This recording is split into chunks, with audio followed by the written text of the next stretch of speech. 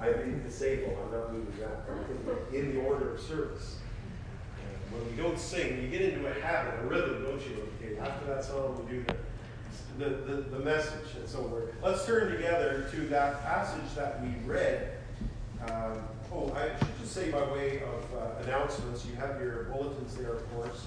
But there'll be no Bible study and prayer meeting this week, and we'll pick that up the first week of the new year.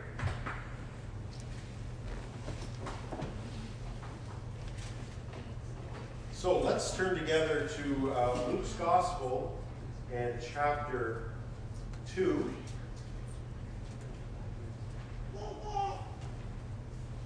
We've been hearing a lot about the birth of Jesus, and you would think after hearing all of those accounts of how magnificent it was, what it would have been like to be those shepherds in the fields of Bethlehem that night when an angel appeared and then the heavens were filled with a heavenly host, and then to be where Jesus was when the wise men from the east came with gold, frankincense, and myrrh. And so there was a certain momentum, wasn't there? And you think, well, chapters 3 of Matthew and Luke, if you were just reading it for the first time, we're going to see something amazing as the years progress in the life of Jesus. And yet there is, strangely, a hidden time. And that's what I want to think about this morning. The hidden years of Jesus. What happened? And I want to say that on one hand, nothing happened. And then on the other hand, all sorts of things happened that were very, very important. And we're going to look at what I mean by that in a moment. Luke's Gospel gives us the only snippet of information as to Jesus' childhood. It tells us that at the age of 12, he went with his parents to Jerusalem according to the custom of the feast, to the Passover. And Jesus was 12. He would have been 13 the next year, which would have been his bar mitzvah. He would have become the son of the law. And usually, after a bar mitzvah, you went into the family business. You took up your father's trade, and of course, Jesus became a carpenter. But he made it clear to his mother that his real business was his father's business. He was going to enter into the work of his father. I must give out my father's business. So he was in the temple. I'm not going to go into that story this morning. That's not what we're going to look at. We're going to look at verses 39 to the end of the chapter. So let's read that before we get too far ahead of ourselves. And when they had performed everything according to the law of the Lord, they returned into Galilee to their own town of Nazareth. And the child grew and became strong, filled with wisdom, and the favor of God was upon him. Now his parents went to Jerusalem every year at the feast of the Passover. And when he was 12 years old, they went up according to custom. And when the feast was ended, as they were returning, the boy Jesus stayed behind at Jerusalem. His parents did not know, but supposing him to be in the group, they went a day's journey. But then they began to search for him among their relatives and acquaintances. And when they did not find him, they returned to Jerusalem, searching for him. After 3 days, they found him in the temple, sitting among the teachers, listening to them and asking them questions. And all who heard him were amazed at his understanding and his answers. And when his parents saw him, they were astonished and his mother said to him, "Son, why have you treated us so? Behold, your father and I have been searching for you in great distress." And he said to them, "Why were you looking for me?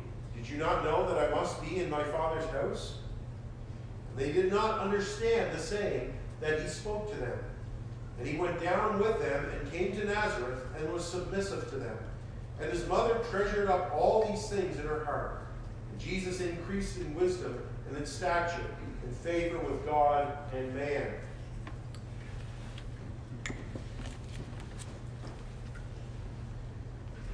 Well, one of the important things that we often fail to realize in thinking about who Jesus is the importance of both his divinity and his humanity. it makes logical sense that Jesus had to be God himself come to save us. And that's what the Old Testament was setting us up for, wasn't it? Here was so many, as we've been discovering, so many verses in the Old Testament Hebrew Scriptures that said that this person, that the Lord himself would come, that he would be both a man and God at the same time. He would be true man and true God. We know that that was necessary because we were in such trouble that only God can save us. No man can ransom his own life because we have sinned against God. That makes our crimes all the more serious. So he had to be God. But he also had to be a man as well. Because the Bible says that it was from our race that the offense came. From our race must pay the price for what we did. So in the wisdom of God, God became a man in one person. So that Jesus' sacrifice, though it comes from the human race, also carries the value and the dignity of God himself. Therefore, God is able to save the world. Not just one or two people, but people from all over the world. And the temptation has been down through the centuries, if you look at 2,000 years of church history, as to emphasize one over the other. Some people have emphasized the deity of Jesus over his humanity, thinking that they were doing the church a favor. You've heard the saying, the road to hell is paved with good intentions. Well, that's not just Randy Travis that said that. That's a common saying. Randy Travis borrowed it. But the idea is that people, well-meaning people, think they're doing well, doing God a favor by emphasizing the deity of Jesus and downplaying his humanity. And that gets us into trouble because we need a sacrifice. We need someone from our race to represent us before God. And if you downplay the humanity of Jesus, then we're in trouble. We have no sacrifice. We have no one to sympathize. We have no one to identify with. But then the pendulum swings in the other way, where people say, well, you talk too much about the divinity of Jesus. We want to talk more about his humanity, that he was more just one of us.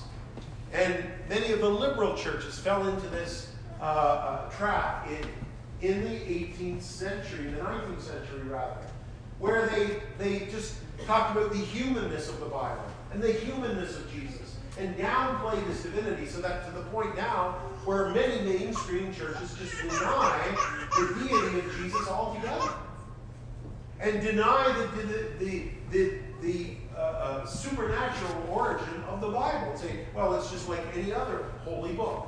And we would push back and say, no, it is inspired of God. It's from God himself. So you have these two ways of looking at Jesus. But the truth is that we have to emphasize both his humanity and his divinity. This morning, we want to look at the humanity of Jesus. Now, we've been seeing over these last number of weeks that Jesus came from heaven. He is called the Son of the Most High. Unto us a child is born. He shall be called the Mighty God. Emmanuel, God with us. But when it comes to those lost years that we talk about between Jesus' birth and when he appears on the stage of the national history of Israel, we ask, what was going on in that? Did Jesus do any miracles? Did Jesus make any great speeches? No, he did not. When Jesus appears in his public ministry, and he starts to say all these things and do all these things, the people are shocked. they look at him and say, isn't this the son of Joseph? Isn't this Mary? Aren't all his brothers here? Why is he saying all these things? And how can he do these things? In other words, Jesus was he lived in obscurity for 30 years before he went into his ministry. People were shocked. You see, if Jesus hadn't been doing all those things all those years, the people would not have said, wait a minute, what's he doing? No, they weren't. They were surprised by what Jesus was doing and saying. Because he had not been doing it before. He had not been making any speeches. He had not been performing any miracles. He didn't go to the little boy down the road that he was playing with who had broken his leg and healed his leg. He had not, turned rocks that were being thrown at him into doves to fly away. He wasn't, going out on a picnic with his friends and putting out a big display of pizza or bread or food or whatever. Jesus wasn't doing any of that. Because the Bible says that when he did start to perform his miracles, the people were shocked. He's a local boy. He's a local guy. We know him. We know his family. What's going on here? And they were offended. Does that mean, then, that nothing significant was going on in those lost years? In those years that we don't have much of what went on in the life of Jesus? No. Like I said, Jesus was growing. He was someone who was bound to follow the laws and customs of his people. He grew mentally. He grew physically. He grew spiritually from the time he was born to the time he went into his ministry, when all of a sudden he appears on the stage of the history of Israel. So let's look at what was going on and why those years, though we don't know anything about them, and I shouldn't say we don't know anything. The fact is, I'm going to tell you some of the things that did happen. So it's not that we don't know anything. We don't know much. And neither do we need to know much. We don't need to know. It might be interesting what a teenage Jesus was like. It might be interesting to look and see what a young adult Jesus was like.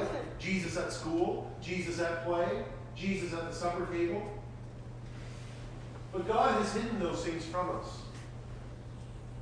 But we are given a window into the natural development of Jesus in this section. Because Luke just tells us in certain particular words. First, legally, Jesus was under the law. He was under the law as every other Jew was. He didn't say, because I am the Son of God, I am above and beyond all things. I don't have to do it the way you do it. Of the 9 times the word law occurs in Luke, the word law, 5 of them are in this passage, which tells us about Jesus' relationship to the law and his parents' relationship to the law. Look at what it says back in chapter 2 and earlier on. Verse 22, time came for purification according to the law of Moses. They brought him up to present him to the Lord. As it is written in the law of the Lord, every male who opens the womb shall be called holy to the Lord. And they offered a pair of turtle doves and 2 young pigeons. Then on the 8th day, Jesus was circumcised, and he was given the name Jesus. Again, in verse 39, and when they had performed everything according to the law of the Lord, they returned to Galilee. Verse 41, now when his parents went to Jerusalem every year at the feast of the Passover. So, what was happening in Jesus' life in those years? He was keeping the law, the ceremonial law, the moral law. He was a good Jew. He had inherited customs from his parents that his parents underwent, and that he also began to do in his own life. What a beautiful model for all Christian parents. What a model for all of us who oftentimes when people become Christians, they become filled with a sense of their own spirituality, and they begin to cut off their connection to the Word or to obeying God's Word.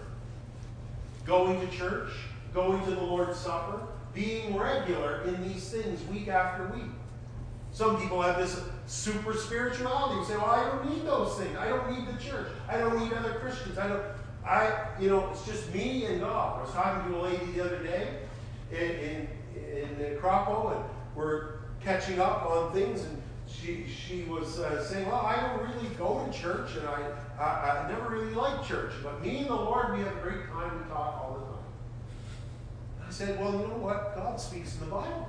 This is His Word. This is the Word of God. It's the voice of God. People have this idea, again, being very well-intentioned, thinking it sounds very spiritual, right? Me and the Lord, we have great chats. Well, the lady has said, I don't want to hear His voice. What she means is she wants to tell God what she thinks of Him, what she thinks of life, and that's it. She's not interested in hearing from God because she has closed the book. And she has shown no interest in the Bible. That wasn't the way for Mary and Joseph, who were bringing up the Son of God. They were bringing up the Messiah in their own home. They didn't say, now we have certain exemptions now.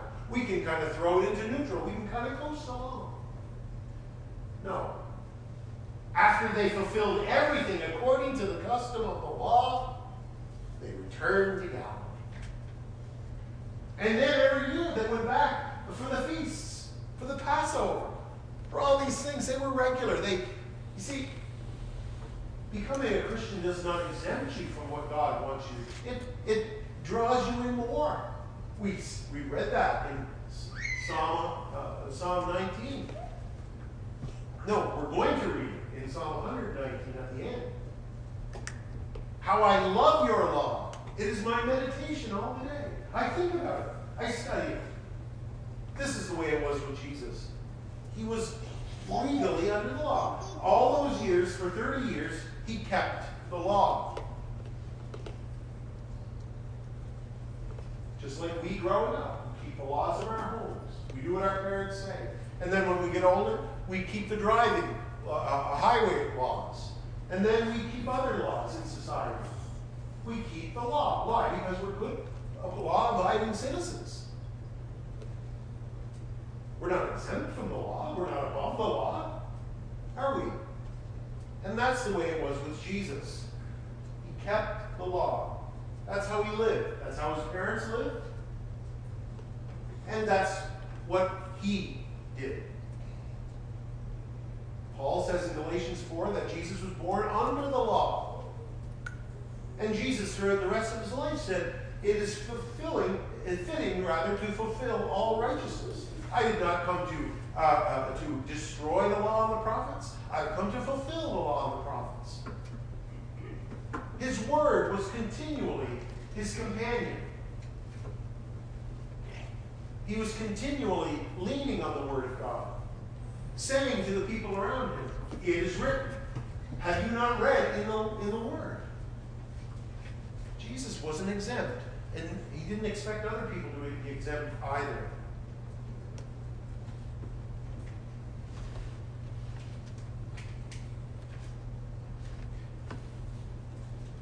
Secondly, we see Jesus grew physically. Look at verse 40. And the child grew and became strong. Verse 52, Jesus increased in wisdom and in stature. In other words, in those 30 years, Jesus grew physically. And Luke describes it as any other child growing up. the child grew and became strong. That's what we hope for all of our children. That's how we adults got to where we are. We grew up and became strong. Physically, Jesus' boyhood was no different from anyone else's. He passed through all the usual stages of development, which is great because he knows what it is to be little. He knows what it is to be a child. To have child problems, child challenges. He knows what it is to be a teenager and to have teenager challenges. He knows what it is to be a young adult. He knows what it is to have to pray for his food, give thanks for what he eats. He has to rest. He became thirsty. He needed things to grow and to physically develop because he was one of us. He was a human being. He was made like unto his brethren in every way, says the Bible. So Jesus is able to identify with every boy and girl, every young man and every young woman, say, I know what that feels like. Isn't that wonderful that we have a God who knows what it is to live this life? We have a Savior who is able to identify with us. He knows what physical pain is. He knows what it is to grow physically and to seek to survive, to work, to do all these things. William Hendrickson, a commentator on the Bible, he said it's encouraging that Luke does not belittle the physical. It is not the human body in its origin and development a divine masterpiece. See, certain religions and even people within the Christian church have done that again themselves over the years. They've downplayed the physical. Some religions, they'll say, well, you have to transcend the physical, transcend pain, transcend physical desire, and just kind of come out of yourself. That is salvation then, to transcend the physical. But the Bible celebrates the physical.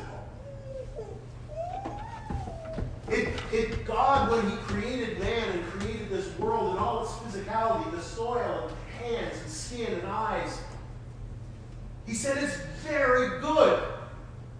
Very good. Who you are is not just your soul. It's your body. You are your body and soul. Jesus grew physically. Jesus took upon himself a body. And Jesus grew in that body. And he dignifies the human body.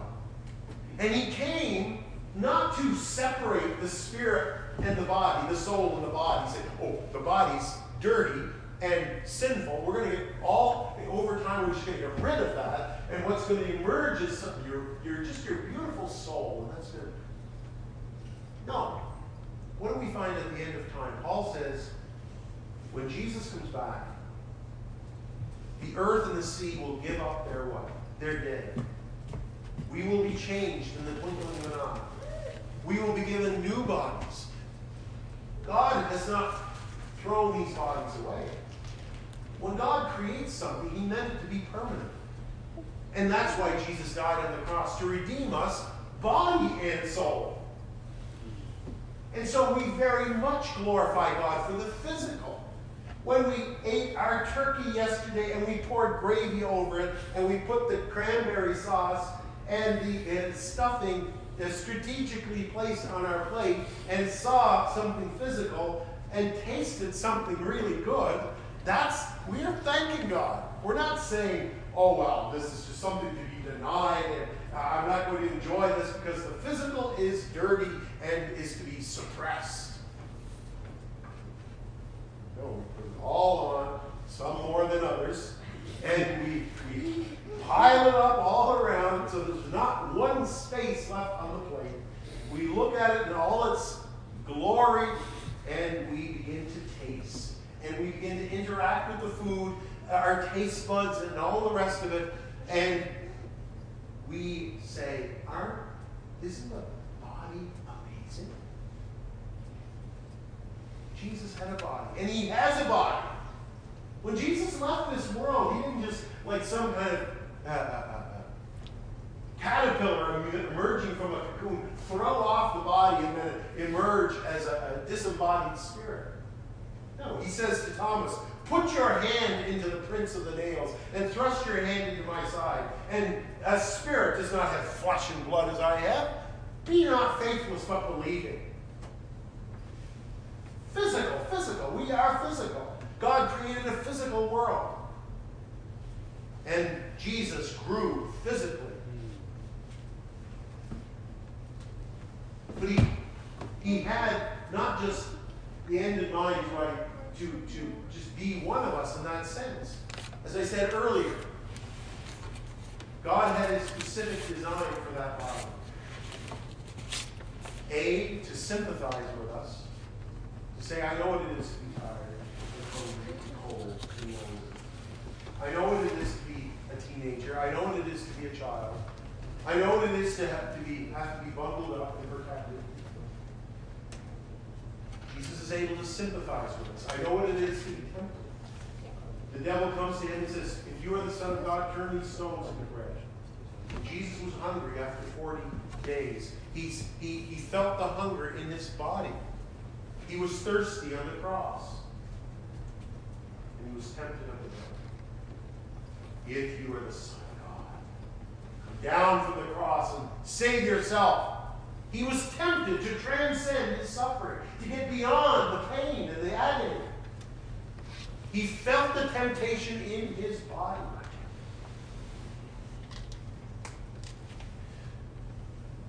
But secondly, God was preparing the sacrifice. He was preparing the sacrifice of the body of Jesus.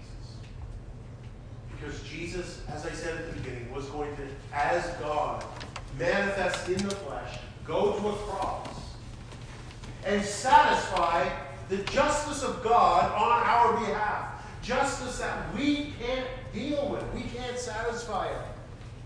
So Jesus has to physically die. God can't die.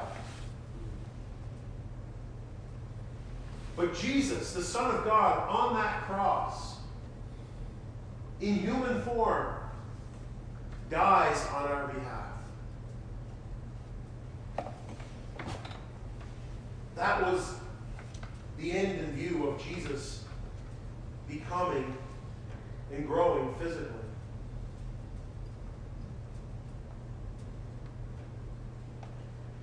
And so Jesus became like us in every way, legally, physically, mentally. In verse 46,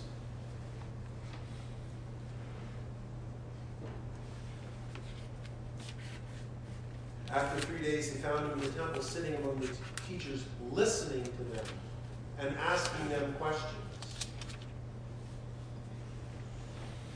Jesus grew mentally. And as a human being,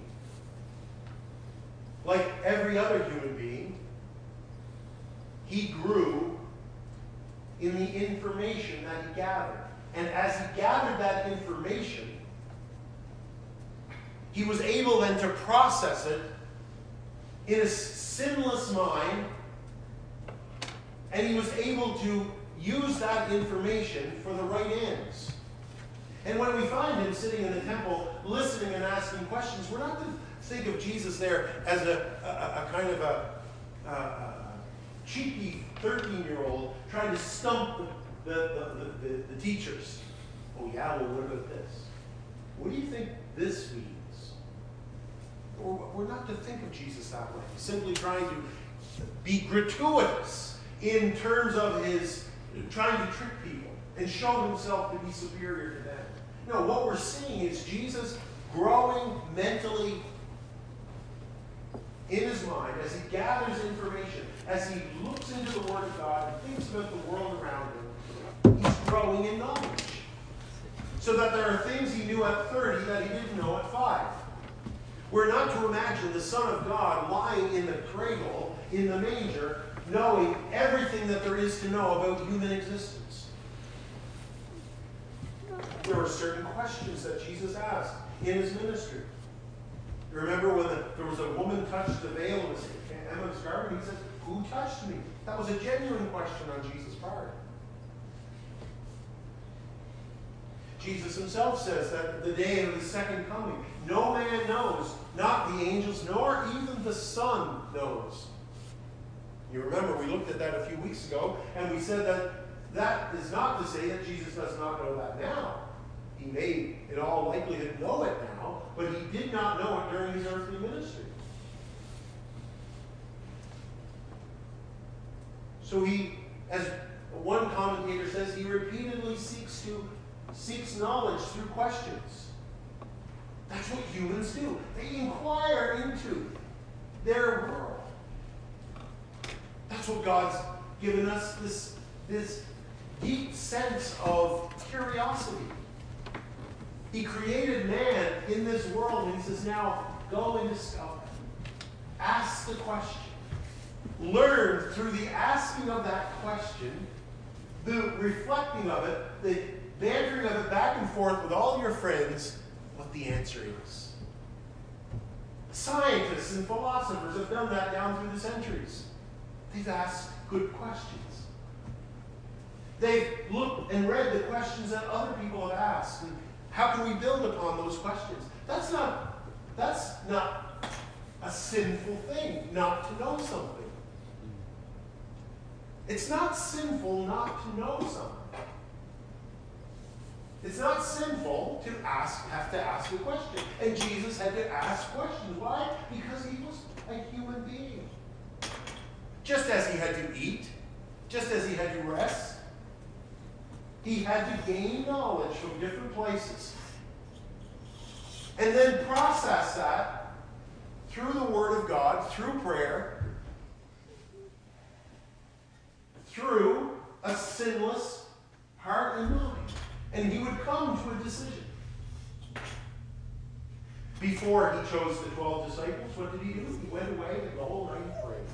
He prayed to the Father, show me what to do. Some night, he spent all night in prayer, praying for wisdom, praying for the Father to show him and give him information. But simply ask a question is not wrong. It's part of the glory of what it means to be human. What's going on in that universe in here? Bees aren't asking that question. Beavers aren't asking that question. They're building the same old beaver dams that they've built for thousands of years. Same beehives, thousands of years. They're not coming up with new beehives every year. But mankind is saying, we got to build a telescope that's going to shoot farther into that galaxy. We need to find out what's going on. Why? Well, why is man? He's asking questions. He's growing mentally. That's what it is to be human. It belongs to our glory as human beings, and it sets us apart from every other creature in the world. To sit back and reflect. You don't see philosopher cows, philosopher dogs. You don't see asking the deep questions of life, trying to probe into DNA farther and farther, or out into space farther. But man is, well, it's one of the greatest depictions of man. The thinker. You know that statue? The thinker. He's there sitting like this. I don't know he's sitting. He's thinking, isn't he? The thinker. That's a picture of man in his glory. And Jesus shared in that. He was there in the temple. And he was genuinely asking men who had studied the Word, what do you think of this? Why do you think Moses did that? Why did David make this response? Well, son, I think he did that because you're right. He grew in his understanding. He was asking questions. He was listening. All sifted through a perfect, sinless humanity.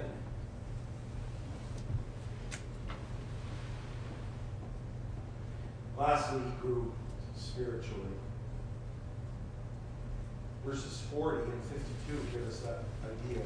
The child grew and became strong, filled with wisdom. Verse 52, and Jesus increased in wisdom.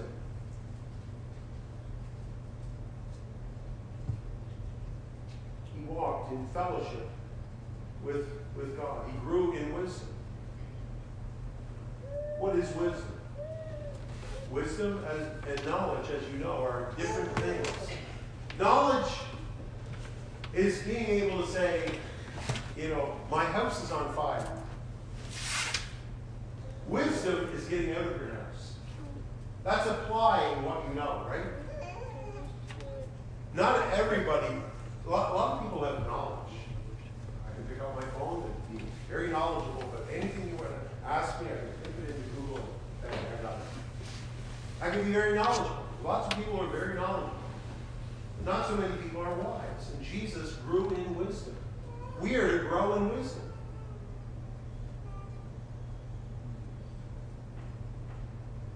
And Jesus, as he grew, recognized how the truth of God made a difference in his life. He grew in his discernment of the will of God. He drew near to God. He grew in wisdom and applying God's word. And in every situation, as we've been seeing through Matthew, that's what Jesus did.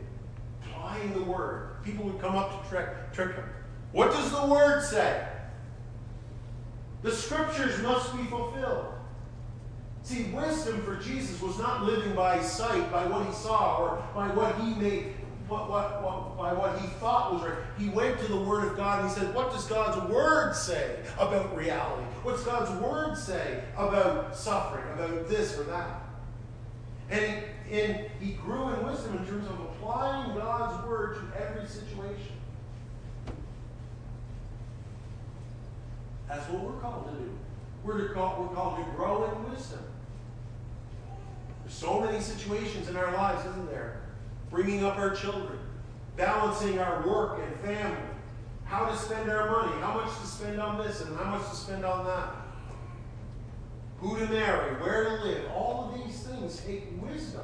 And it all arises out of your relationship with God. The fear of the Lord, in other words, your love for God, your trust in God, God's view of reality is the beginning of wisdom. You see? It's out of your relationship with him and what you think about him that you now start to answer all those questions of life. You become wise in your application of or to all those situations in your life. And that's what Jesus did. Out of his relationship with his Father and his trust in his word, he grew in wisdom in every situation. As a child, as a teenager, as a young adult, then as he went into his ministry, the word never left him. He grew in wisdom. He grew spiritually. In terms of his maturity.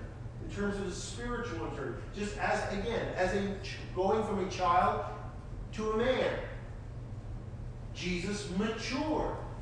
He learned obedience through the things that he suffered. Was he ever disobedient? No. But he matured in his obedience. He went from a small amount of obedience to growing to harder and more difficult things. He learned it. He grew in it. So that when he got to the Garden of Gethsemane, and he said, Father, if it be possible, let this cup pass from me. Nevertheless, not my will, but your will. He was able to say those words. Not my will, but your will be done.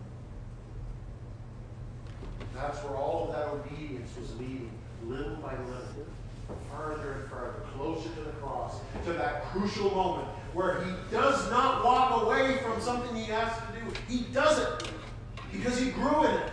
And it was perfected. The perfecting of our high priest. The perfecting of our Savior. And we say at that moment, oh man, that's where the battle is won. That's where the battle is won in the garden, where he says, not my will, but yours be done.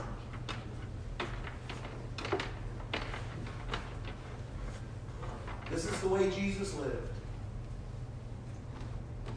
Obedience. Honoring his father and mother. Look, here's the Son of God. He went down with them and came to Nazareth and was submissive to them. What does that say about children today? Submissive to their parents. If the Son of God, Jesus, was submissive to his parents, how much more ought children today study to be submissive to their parents? Then we find Jesus at the end of his life, don't we? When his mother, he sees his mother. Jesus is nailed to a cross. He looks down and he sees his mother. He knows his mother needs looking after. So he says, Mother, behold your son. By looking at John. John was standing next to her. And then he says to John, Son, behold your mother. Look after her. Take care of her. He was honoring his father and mother. He was keeping the law just as he started keeping the law, by submitting to his mother and father. There was never a shadow. There was never a disobedient moment. There was never an imperfect moment. He submitted himself to the spirit of the law his whole life. When we look at our lives and we say, I have not done that. I have failed in those things. And this is where we come back to the start and say, what was going on in those years of Jesus? Everything. Because he was keeping it for you and me. He obeyed his parents when we did not. He loved God when we did not. He prayed when we failed to pray. He loved when we failed to love. He kept the law so that when we believe in him, all of his righteousness is then put to our account. All this growing, all this developing, all this maturing is not just for himself, but for those who are in Christ Jesus. If you are in Christ Jesus, you are a new creation. If you are in Christ Jesus, you have his righteousness. You have all that he was in his life and in his death and in his resurrection. You share it all. That's what was going on in the hidden years of Jesus. And that is ours this morning. Let's pray. Lord, help us today to rejoice in all that you have done. Lord, in wisdom you have made the world. Lord, when we look at the universe and our bodies, we say how fearfully and wonderfully we were made. We cannot stop wondering at the complexity of life. And yet, Lord, when we look at the salvation that you have constructed for us and woven together for us in Jesus, we are amazed all the more. Father, help us to be found in Jesus by faith, not having our own righteousness, which is of the law, but that which is through faith in Jesus Christ, even the righteousness of God. So be pleased to be with us in the rest of this time together. In Jesus' name, amen.